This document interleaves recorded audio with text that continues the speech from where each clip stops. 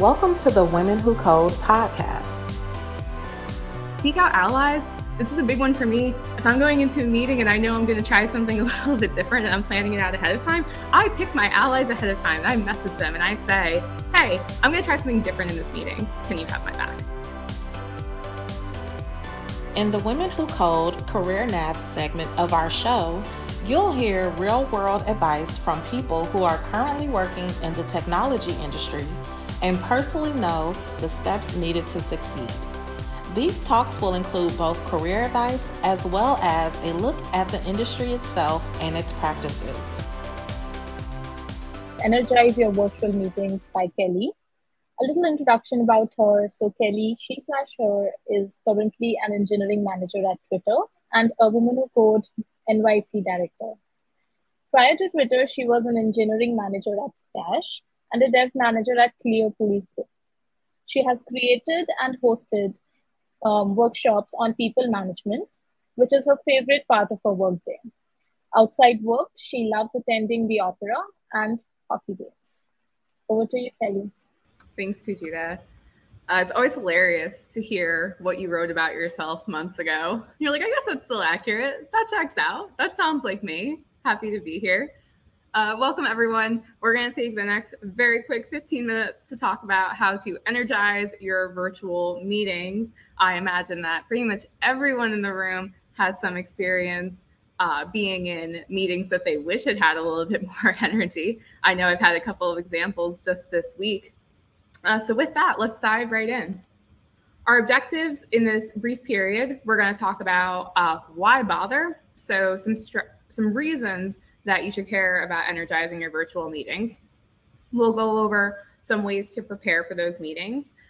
We'll talk about what to do when it all goes wrong. So when you realize that you're in a meeting that is maybe not so great for some reasons. So very briefly, since this topic especially is very broad, we're all in meetings, we all probably have some of these feelings. I think it's good to address why I think, a good person to talk about it. So as mentioned, my name is Kelly Anlis. My pronouns are she, her. I'm a white woman with blondish, brownish hair wearing glasses in front of a teal wall. I am currently an engineering manager at Twitter. And yes, I proposed this talk back in January, so nothing to do with any current events you may or may not have heard of. I've been a people manager for a little over 5 years. I think it'll be 6 years in November. I'm also a director for Women Who Code NYC, so I help out our leads who host those events. I also have lots of experience hosting those events on my own. So basically all that is to say, I've had a lot of years and a lot of meetings, ones that have gone really well, ones that have not gone so well. And I've learned some tips and tricks, and I hope to share them all with you. So thank you so much for joining me. This is my second or third time speaking at the Connect conference. I've done a few of them. It's always a great experience, one of the best audiences. And with that, let's jump in. All right. Why should we care about this topic? As I said already, I'm sure we all have some examples of meetings that have gone really well, meetings that have not gone well. Sometimes we are the ones running those meetings. Sometimes we are attendees who feel like we might not be in a position of power. So why bother being the person who cares about this? There's a couple of reasons. First and foremost, it can be strategic. So the nice thing about thinking about yourself as a person who can show up to meetings as a positive presence, both as the moderator or as an attendee, is it's one area that you can demonstrate your leadership ability and the way that you can impact a room. It doesn't require any outside certifications. You don't have to go back to school. You don't need to study coding on the weekends. It's something that's already probably a part of your schedule, showing up to these meetings. But it really is that prime opportunity to demonstrate that there is something that you can bring to the table that not everyone can do. And this kind of comes back to one of the reasons I like talking about this topic personally, is this is feedback I get from my colleagues, is that I, in a room, am a difference maker. The things that I'm showing up with, the processes that we go through, little tips and tricks that we use, it makes a difference to people. And that's something that can help you to stand out, especially if your manager's in that room, if you're working with some colleagues that you want to build impressions with. It is a strategy to be a good person to be in a room with, again, no matter which side of the table you're sitting on. Secondly, it's proactive. So if you can think back to how long ago, how many days would it take you to count back to find a meeting that left you absolutely drained of all energy? For me, it's like a day. It was probably yesterday.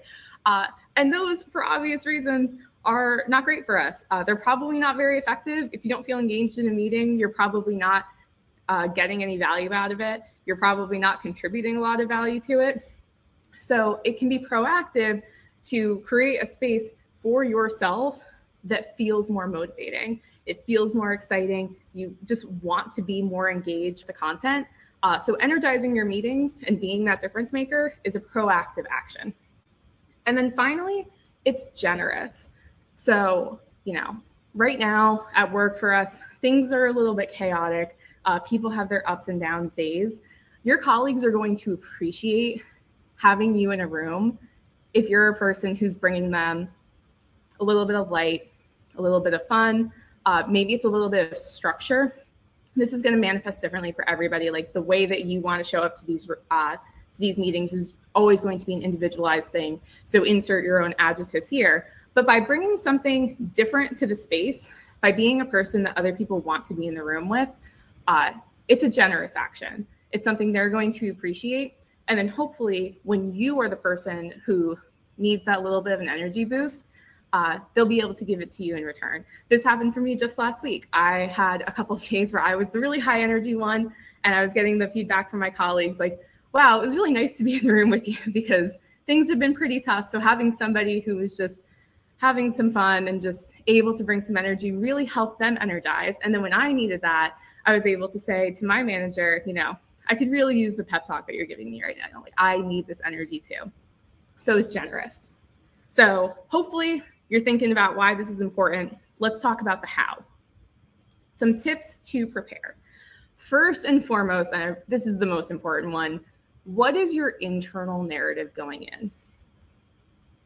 So if you think about the rest of your day, maybe not today, because today you're having fun at the conference, but tomorrow or Tuesday or Wednesday, what are those meetings on the agenda and what are the things you were already feeling about them? So for me, there's meetings I've had where I was like, wow, this meeting last night was a waste of time, or last week was a waste of time. We sat and listened to one person talk for 45 minutes, reading off an agenda that we all could have read ahead of time. What sort of things am I bringing into that meeting? What sort of preconceived notions do I have about my fellow attendees? And what am I bringing? So think about that internal narrative. Like, what is it that you're already thinking? What are the things you're already starting to feel before you even opened that call, before you even hit the join button? And take stock of that. All of those feelings are valid and necessary, and we want to appreciate them and to also understand where they're coming from. Like a lot of those things are very valid, right? I'm voicing frustration about a meeting where we listened to one person talk for 45 minutes, but like, that's a problem. Like we shouldn't be listening to one person talk for 45 minutes. So the root of those feelings are things that we want to address. So we'll come back to that. So start with that internal narrative, hear what you're already thinking and feeling before you even enter the room. Identify those things. Secondly, find your balance. So there's ideally, a lot of times you want to enter in like a neutral to positive-ish space, however that might look to you as an individual. So think about, as you're about to go into these meetings, where are you checking out? So for me, I tend to be a little bit high on the energy scale, if that wasn't already obvious. So a lot of times if I'm going into a meeting that I'm going to be nervous for, so this even applies to like interviews, I need to take like some deep breaths. Maybe do some meditation, something to bring myself down, because that very high energy can manifest as speaking very quickly, which I'm also doing now, but that's because my time is limited. Conversely, if you don't necessarily show up to a room feeling really energized, but you want to bring yourself up a little bit to, again, engage with energizing the room, maybe you can listen to some music. Like, what do you do before you go into a room? I like to listen to music, moving around a little bit. Maybe you take a break mine is to go, I looked over to go play the piano. Yesterday it was learning the theme of Succession, which was super fun. Whatever you need to do to get yourself to a place where you're either neutral if not trending towards some like higher energy, some optimism, do that. Agendas, probably self-explanatory, but basically every meeting should have an agenda. Organization is just as powerful and comforting a motivator as energy in a meeting. People tend to like structure. It gives you something to start with and something to go off of. Highly recommend, if you have a meeting with no agenda, think about that ahead of time. When you join the meeting, set a good example. So whatever it is that you want other people to read off of your mood, start with that. So for me, again, like I tend to be like higher energy, like lighter. So it's going to be smiles. I like to like crack a lot of jokes. I'll like jump in and start telling people about my week. Again, this is different for different individuals, but think about the example that you want to set and be intentional as you enter that room. Weigh the benefits of predictability with the unexpected. Predictability in meetings is extremely good for building trust and cohesion, but the unexpected can be really valuable in shaking things up. And if you think back to being in like school, you probably don't remember most of those days where you went through your routine and things were just as expected. Because again, routine and predictability are good. That's what helps you get into the rhythm to be able to learn, to establish that bond with your teacher, with your classmates. But the unexpected is really where you're able to dig into different feelings and emotions. And that's the same in the workplace. Like doing something a little unexpected can add some energy back into your meetings. And finally, seek out allies. This is a big one for me. If I'm going into a meeting and I know I'm going to try something a little bit different and I'm planning it out ahead of time, I pick my allies ahead of time and I message them and I say, hey, I'm going to try something different in this meeting. Can you have my back? So let's assume even though they had my back, we got into this meeting and something went wrong. So here's some tips for what to do when it all goes wrong. First and foremost, deep breaths. Remember, everyone else in that meeting is probably doing their best. Whether or not that's effective is a different question, but assume the good intent, take those deep breaths. A lot of times these like meetings that aren't going well, that don't have energy, are listing some emotion. Take stock of that, deep breaths. Think about the outcome that you want to achieve from this meeting. Going back to the earlier point, is it strategic that you want to demonstrate your leadership here? Is it proactive that you're like, oh my gosh, if I have to listen to 45 more minutes of this, I'm going to lose my mind. So like I need to like, we need to change something. Or is it generous? And you know, everyone else seems really down and you just want to offer them some of the energy that you have. Hit the reset button, either internally or externally. I think externally is fantastic. If you're not the leader of the meeting, take a time out and ask for clarity. Like, hey, can we talk about what the intention here is? I'm not really sure what the goals we're trying to achieve are. Can we try something different? If you are the leader, address the issue. Perfectly fine to say, hey, this meeting isn't going quite the way I expected it to. And I want to take a moment to pause and like reestablish the reasons that we were having this meeting and what we hope to achieve so that we can change their direction. Don't be afraid to address the elephant in the room. And then finally, suggest a change. I tell this to my leads in WWCode all the time. Like, what's the worst that happens? Like, as long as you're pretty sure you're not going to go off on like an expletive written like rant as a result of something, like pretty much everything else you say in the context of work is going to be fine. Like, it will all be fine. Even if people don't like your suggestions, that doesn't mean they're not valuable. So suggest some changes. All right, some ideas to shake things up. Some games, red, yellow, green. This is an opportunity for everybody in the room to go around and give a status update on themselves. I recommend that you don't overprescribe what these mean. Everyone understands pretty much a traffic light. Let people define for themselves. You know, I'm a green because, because I have a gig this weekend and I'm super excited to play with my band. Or I'm a yellow because the project I'm working on hit some snags and now I'm not as confident about the execution. Leave the definition up to the other people so they can share what matters to them. You can go around and do some gratitude sharing. We just did this. One of my colleagues brought it up in one of our managers' meetings, and it was so powerful.